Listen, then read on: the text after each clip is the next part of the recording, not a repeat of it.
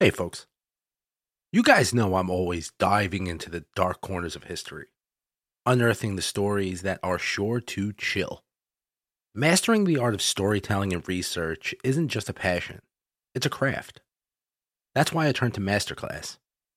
Whether I'm analyzing historical documents or piecing together ghostly tales, Masterclass has been an invaluable resource in honing my skills. Masterclass lets you learn from over 200 of the world's best minds right at your fingertips. And the best part is it's all available for just $10 a month with an annual membership. I've been particularly captivated by the class on investigative journalism taught by Pulitzer Prize winner Bob Woodward. His insights into uncovering the truth may have transformed the way I approach each episode here. What's incredible is that 88% of members feel that Masterclass has made a positive impact on their lives. And trust me, I'm one of them. The depth of knowledge and practical tips I've gained have boosted my confidence and enriched the content that I bring to you every week. As a listener of Haunted American History, you get an exclusive 15% off an annual membership. Just visit masterclass.com/haunted. That's masterclass.com/haunted to save 15% on limitless learning. Plus, every new membership comes with a 30-day money-back guarantee, so what are you going to lose? Don't wait. Join me and start transforming your passions into expertise by visiting masterclass.com/haunted. I'll see you there.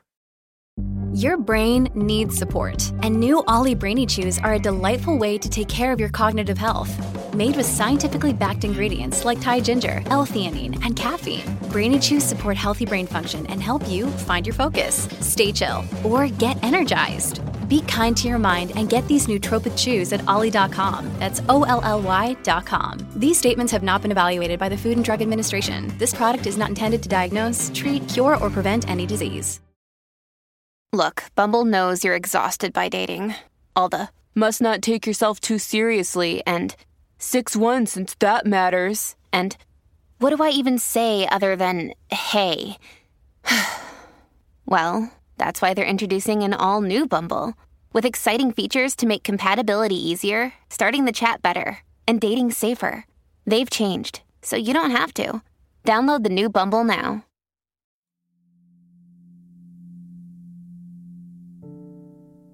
I've traveled a lot during my life. Admittingly, most of it's only been by car.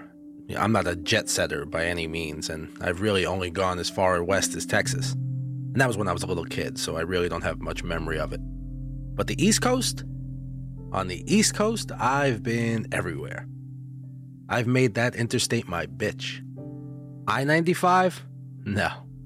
I call it my 95. So by proxy, I've stayed in more hotels than I can count. Some a lot better than others. The tales of haunted hotels in this country are abundant. There is, at very least, one in every state. The most famous is probably the Stanley Hotel out in Colorado. I don't want to jump too much into that one, mainly because a Colorado episode is coming up, and perhaps the Stanley might come up in that one. There is a solid chance. I will say that it did serve for the inspiration of the classic Stephen King novel The Shining.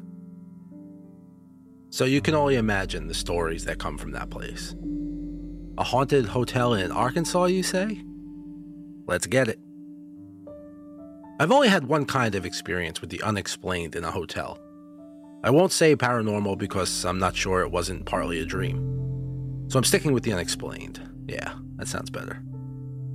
I was passing through North Carolina, driving home from Florida, and stopped over for a night at I think it was a Red Roof Inn, not far off the interstate. I wasn't with anyone, and I'm not picky. Hell, I'd have slept in my car if I was close enough to a rest area. But it was still 30 minutes for me, and I was having a severe case of the head nods. It was pretty late when I got to my room, and my plan was only to sleep for 5 to 6 hours and get home. I had about 9 more hours ahead of me, and I was in a rush. I nodded off pretty quickly, but the feeling of being slapped in the face woke me up out of my partial doze. I shot up, but I was, of course, alone in the room. I got up to head to the bathroom and to check behind the shower curtain. When I made my way around to the foot of the bed, that's when I noticed 2 shadows under the door leading to the hallway, as if someone was standing in front of the door. I froze for a moment before I walked to the door to peek out through the peephole, and of course there was no one there. When I backed up to look down, the shadows were gone too. I opened the door and popped my head out into the hallway, and of course it was empty. A little freaked out, I climbed back into the bed, and shortly after, exhaustion took me. The morning came, and I quickly left the room and headed home. But now, you can guarantee that when I stay at a hotel, for my own peace of mind, I always lay a towel in front of the door. Many stories of hauntings surround the Crescent Hotel in Eureka Springs, Arkansas. As one of the area's oldest and most notorious hotels, many generations have passed through its doors, and some may have never left. For years, guests have reported strange noises and sightings of unexplained phenomena in and around the hotel. From mysterious lights flickering in the night to unexplained voices. We'll see why this place has become so legendary with supernatural enthusiasts and try to figure out why its ghostly inhabitants still linger today. Do you believe in ghosts? Join me on a journey through America's dark and haunted past as we explore ghost stories and folklore that have been passed down for generations. What scares you? Let's find out. I'm Christopher Feinstein, and this is Haunted American History. If you are interested to check out Arkansas Paranormal, and you did a Google search, the Crescent Hotel in Eureka Springs will surely come up. The 72-room resort has a reputation as arguably the most haunted place in the state. The hotel was completed in 1886 at a tremendous cost of nearly $300,000, incredible for the time, and billed itself as the most opulent in America, perched high above the city and surrounded by the Ozark mountain forests. It catered to wealthy guests partaking locally of what was advertised as healing waters. It didn't take long to realize that the water was not therapeutic, and guests soon disappeared. The Crescent has seen many changes over the years, from a women's college to a cancer hospital run by an evil fraudster offering miraculous cures that turned out to be bogus. Various investors have tried and failed to restore the grand building to its former glory, leaving it empty and contributing to its spooky reputation. However, in 1997 began a decade-long journey that eventually resulted in bringing back the hotel to as we see it now, an ever-popular destination. The Crescent welcomes the ghosts of its past with open arms. Most luxury properties of that magnitude may want to try and distance themselves from them, but not the Crescent. The hotel's ghost tours include viewing its former morgue and autopsy room. They host special events to scare up a good time, and they have photos to show ghosts of all shapes and sizes, which can be found on their website. Look for Michael if you visit the hotel. He was a stonecutter who helped build the hotel and fell to his death in room 218. Dr. John Fremont Ellis, a former hotel physician, is another ghostly guest. The man has been reported to have been seen wearing a top hat and fine clothing on the staircase from the second floor to the lobby, and smoke from his pipe can sometimes be smelled near the elevator. Most who visit the Crescent have wonderful things to say and often say they will return time and time again. But some guests may have had some different experiences. Touched by a Ghost, a spine-tingling true story of the Crescent Hotel, available on onlyinark.com, written by author Adria English, talks about a guest's harrowing experience in the Crescent Hotel. I never want to stay at the Crescent Hotel again, Summerlin Scoff begins. It was awful. Awful. It had been Summerlin's notion to remain at the Crescent Hotel for Valentine's Day with Carl, her then husband, and their friends Alice and Ted. Alice was apprehensive about staying in an allegedly haunted hotel. Alice was terrified, she kept saying. It's haunted, but I just said, no it isn't, ghosts aren't real. Summerlin persisted until Alice and Ted finally agreed. Strangely enough, it was Summerlin who felt odd within the hotel walls. She became lightheaded and nauseous as soon as she stepped inside. She reasoned that it must have been a pregnancy-related issue.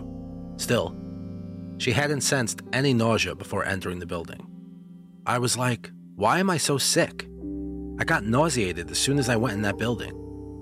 She became increasingly nauseated during the ghost tour.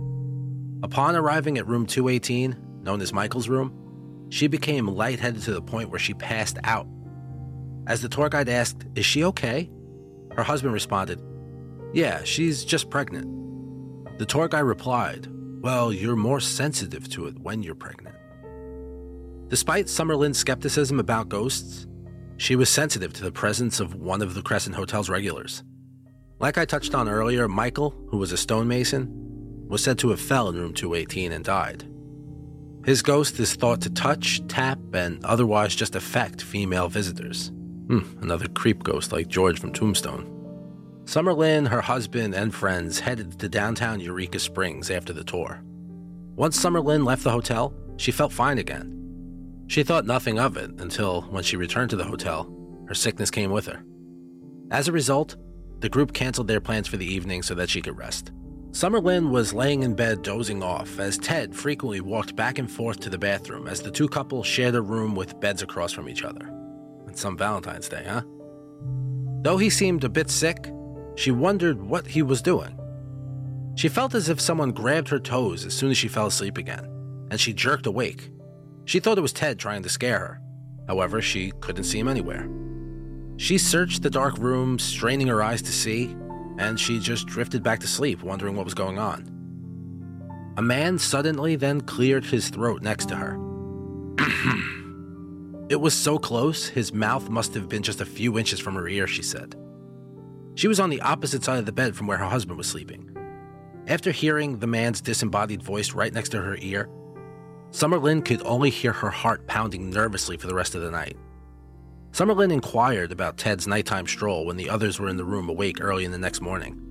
Since she had seen him walking around and going to the bathroom, she believed that he had been the one to tweak her toes and cleared his throat next to her ear before retreating to his bed. Ted looked at her strangely and said, "I never went to the bathroom. I never left my bed." Summer Lynn was slammed with the idea of a strange man, an apparition perhaps, walking around their room at night and touching her. "We're leaving," she announced. They checked out at around 8 a.m., before checkout time, and without waiting for breakfast. They left the Crescent Hotel, but the haunting experience of nearly 15 years ago remains. Summer Lynn's experience is far from unique. The Crescent Hotel is renowned for its supernatural activity, occurring throughout the building and on different times of day. Bill Ott, who is the director of marketing for the hotel, claims that there is no malicious intent behind the hauntings. He explains that the ghosts may continue to frequent their favorite spots in life due to unfulfilled business or simply because they enjoyed it when they were alive. His summation is that the Crescent Hotel has been making people happy since 1886. So a few of them just keep coming back for more. Hey folks, I want to pause for a minute here because I have something exciting to share. I've been talking about this scripted, I guess you can call it mini-series that's coming next month, Seclusion. Well, I have a trailer ready to go and I'm excited to share it with you. If you follow me on Twitter or Instagram, you've probably heard it, but for the rest of you, I hope you enjoy. As always, I want to thank each and every one of you for the support. It means the world to me and I appreciate every comment and email and review I get. And I try my hardest to answer them all personally. If you want to support the show, the best way you can do that is leave a review on your listening medium of choice. And for those who are so inclined, I do have a Patreon. Patreon.com/Haunted American History, where you can get ad-free episodes, early releases, and shoutouts. I'm doing a horror memorabilia giveaway for my patrons this month, and the item is a signed kitchen knife by A. Michael Lerner, famed stuntman who's probably most famously played Michael Myers in Halloween 6, hence the kitchen knife. It comes with a Beckett Certificate of Authenticity. It's pretty cool, and there's still time to get in on it. The patron will be picked on Tuesday, January 31st, so tomorrow. Yeah. Anyway, here's Seclusion. I hope you all enjoy it, and I love and appreciate all of you. What if I came up for a weekend? I'm not here to party, Betsy. Party? I mean, we haven't partied since 1965. You're sober and I'm lame. I have to write. I know. I mean, I wouldn't disturb you. I've heard that all before. All recordings and testimonies heard today are pertinent to the case of Annie Marie Singleton. Seclusion. My name is Vince LaRusso. I'm a detective with the Grafton, Vermont Police Department. Seclusion. Betsy, would you introduce yourself for our records? My name is Elizabeth Stewart. Seclusion. Is there anything in your conversation to suggest that your sister was in trouble? No, she sounded. This is harder than I thought it would be. Seclusion.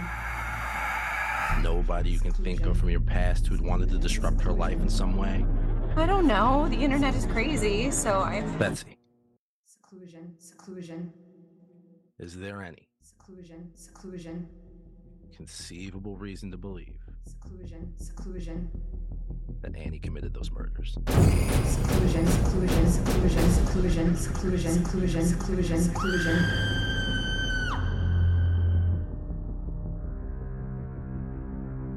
Seclusion.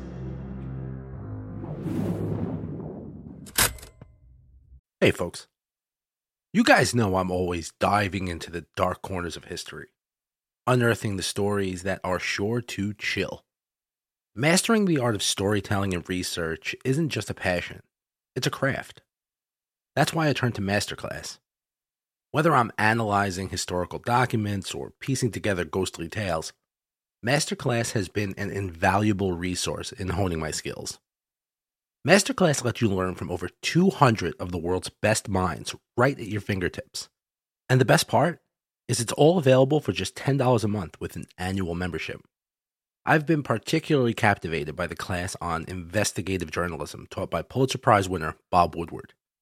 His insights into uncovering the truth may have transformed the way I approach each episode here. What's incredible is that 88% of members feel that Masterclass has made a positive impact on their lives. And trust me, I'm one of them. The depth of knowledge and practical tips I've gained have boosted my confidence and enriched the content that I bring to you every week. As a listener of Haunted American History, you get an exclusive 15% off an annual membership. Just visit masterclass.com/haunted. That's masterclass.com/haunted to save 15% on limitless learning. Plus, every new membership comes with a 30-day money-back guarantee, so what are you going to lose? Don't wait. Join me and start transforming your passions into expertise by visiting masterclass.com/haunted. I'll see you there. Seclusion begins February 24th. I am dying to hear what you all think. I know you guys are going to love it. And if I'm being honest, this is a test concept. I write short stories to narrate, and I've got a killer one coming up soon. But I'm itching to write a full series, fully casted with an original score and immersive sound. And I think I have the perfect candidate. Zach Bain. So if you enjoy Seclusion, let me know. All roads lead to Zach. Okay, let's continue this trip around Arkansas. We've spent the night. Now let's ride the rails. Unlike some of the other Arkansas hauntings, the Gurdon Light is a present phenomenon and not something that has only been seen in the past. The mystery is not whether it exists or not. It's what the light is exactly. It's been seen on TV, photographed by tourists, and generally accepted as existing. Even Unsolved Mysteries came down to document it in 1994. The locals tell a legend to explain the light, but Unsolved Mysteries told a different one. Both legends have a common theme. The ghostly apparition is a railroad worker. The location is still used by the railways, so the way the light moves reminds you of a railway worker carrying a lantern. The story of William McLean and Lewis McBride has become an infamous part of history. While details about the altercation that led to their fatal encounter vary, it is known that it was the direct result of McBride's alleged involvement in a train derailment. Others say McBride was asking for more hours and McCain wouldn't give it to him. An article from the Southern Standard, an Arkadelphia paper, in 1932 states McBride told the sheriff that he killed McLean because McLean accused him of being the reason there was a train accident a few days prior. Either way, McLean was beaten to death with a railroad spike. McBride was sentenced to death by electrocution and executed on July 8, 1932. He appears in execution records as Louis McBride. Gurdon's light was first documented shortly after he was executed in the 1930s. It's theorized that the light is McLean, haunting the tracks and carrying the same lantern he would have carried for work. The locals have an alternative take on the occurrence, though it may not be historically accurate. According to them, a railroad worker was out of town one night and unfortunately fell in the route of an oncoming train. His head got disconnected from his body, and it was never found. Residents believe that the light is actually coming from a lantern carried by him as he walks along the tracks looking for his missing head. Sadly, it wasn't unheard of for railway personnel to get hurt or die while doing their job, making it plausible that one worker suffered this decapitation. This light cannot be seen from the highway. You have to go to it. It's a 2.5-mile hike to the place where you can view this mysterious lantern. Along the way, you'll pass 2 trestles before seeing this ghostly light. You'll know you're arrived when you crest a small incline in the tracks and there's a long hill ahead of you. The eerie and ever-changing white-blue light is often orange-tinted, if that makes sense, swaying gently in the darkness, usually best spotted on cloudy or overcast nights. Neither unsolved mysteries nor scientists have found what this light is, but there are a few theories. One leading theory that it is actually just highway lights reflecting through the trees. Historians, however, disagree. They say the light has been written about and spoken about since before the highway was ever there. Scientists have tried to explain the light and have also concluded that it can't be highway lights. In a 1980s Arkansas Gazette article, a former graduate student at Henderson State University researched the light and stated, "The nearest interstate to the tracks is about 4 miles away, and a large hill stands in between the tracks and the interstate. If the light was caused by passing headlights, it would have to be refracted up and over the hill to be visible on the other side." The student, who was only credited as Klingon, set out to estimate how far a car would take to cross the horizon at a 45-degree angle when traveling 55 miles an hour. He calculated it to be over 80 feet per second, which would mean that the lights would remain visible for much longer than an instantaneous glimpse provided by the Gurdon light. Additionally, Klingon stood close enough to the highway in order to distinguish sounds of distinct vehicles, yet they never coincided with the mysterious light's appearance. Before his passing, Dr. Charles Lemming, a professor of physics at Henderson State University, was an authority on light. His students observed the light extensively. One impressive discovery was that when the light was filtered, it never polarized. I'm not going to pretend I know what they're talking about when they talk about mirage lights polarizing and galvanometers and electromagnetic current detected. Essentially, the light was there when science said it shouldn't be, is basically what they're getting through. It's a lot of scientific jargon I'm saving you from. There was another theory that I found which was more readable that suggests that quartz crystals underneath Gurdon cause them to emit electricity, and that's what produces the light. They call this the, piezoelectric effect, I think. The theory is that the New Madrid Fault, which runs through this area, puts intense pressure on these crystals, and it squeezes them together, which causes them to develop and discharge, which makes a spark. Gurdon, Arkansas is located about 75 miles south of Little Rock on Interstate 30 and is located just east of the interstate on Highway 67. The light is outside of town and along a stretch of railroad tracks. It takes a couple of hours to reach each location. You can ask for directions in Gurdon at pretty much any gas station. Everyone in this small town will know what you mean.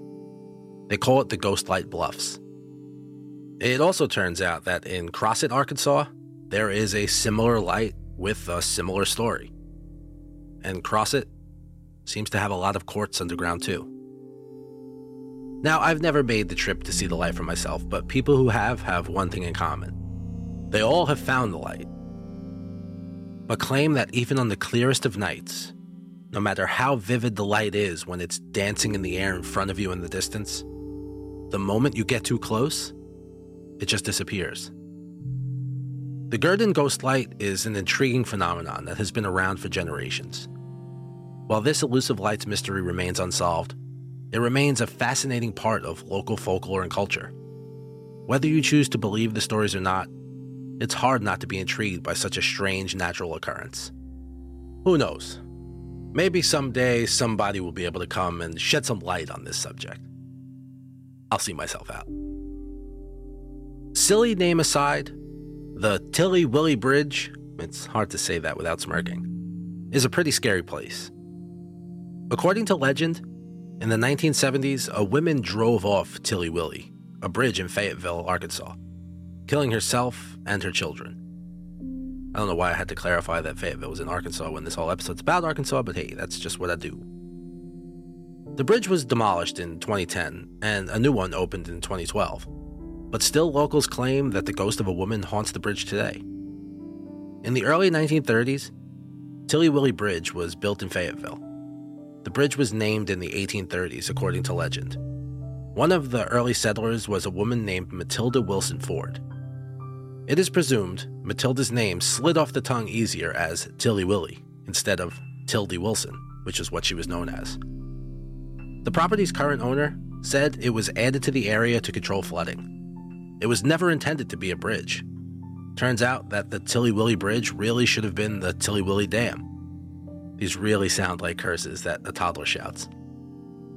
However, people still use the bridge, and many died while trying to cross it, including a University of Arkansas student who drowned after driving over it.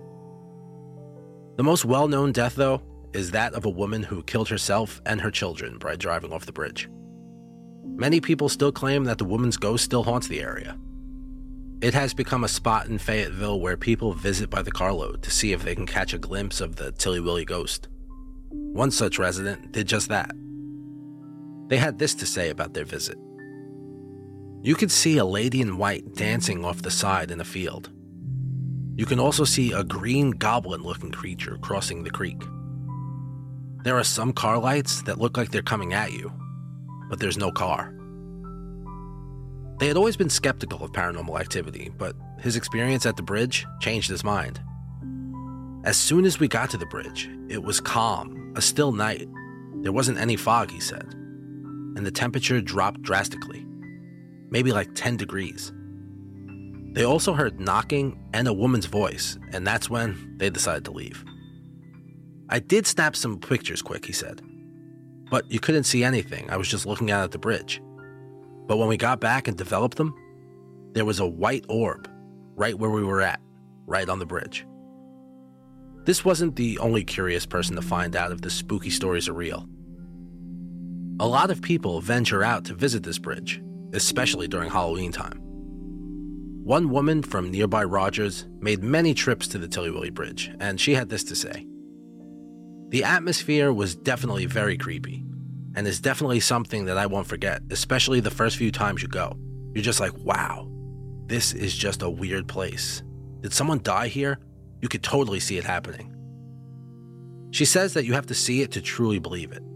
Also, that the environment around is perfect for telling scary stories. It was really creepy, she said. The trees were really overgrown and they hung over the road, and it created a really creepy Halloween-like environment. She said she was very upset when they tore it down. It's completely different now, but we still have the memories, she said. I think the stories behind it are super cool, and you know it's neat that the legacy of the bridge is still living on, even though it was torn down and redone. In spite of differing experiences, many believe that there is something or someone lurking at that bridge. The whole atmosphere and the stories behind it were scary, but it's a place I will never forget, she said. There is something. I don't know if you would call it haunted, but there is some entity there at the Tilly Willie Bridge. I'm a believer, were her closing words. From the pages of the Fayetteville Observer, March 14th, 2014. Central EMS confirmed one person was killed and another person injured on Wilson Hollow Road near the Tilly Willie Bridge after a motorcycle crash. Central EMS said the motorcycle had 2 people aboard, a man and a woman. Fayetteville police were on the scene to determine what happened. Witnesses say that it seemed that the driver was avoiding contact with something in the road. He swerved and lost control, and lost his life in the process. His passengers said there was nothing ahead of them. He swerved to avoid nothing. Arkansas is a state with rich history and many stories of hauntings. From the famous Crescent Hotel to the mysterious Tilly Willie and everything in between. I could probably do an entire season about each state and the haunts that take place there. These places have seen their fair share of ghostly activity over the years. If you're feeling brave enough to venture out into one of Arkansas's haunted sites, or any of the places I've talked about or am going to talk about in the upcoming episodes, please remember that safety should always be your top priority. Be sure to bring friends along and research any potential risks before heading off on your spooky adventure. You don't want to be my next topic.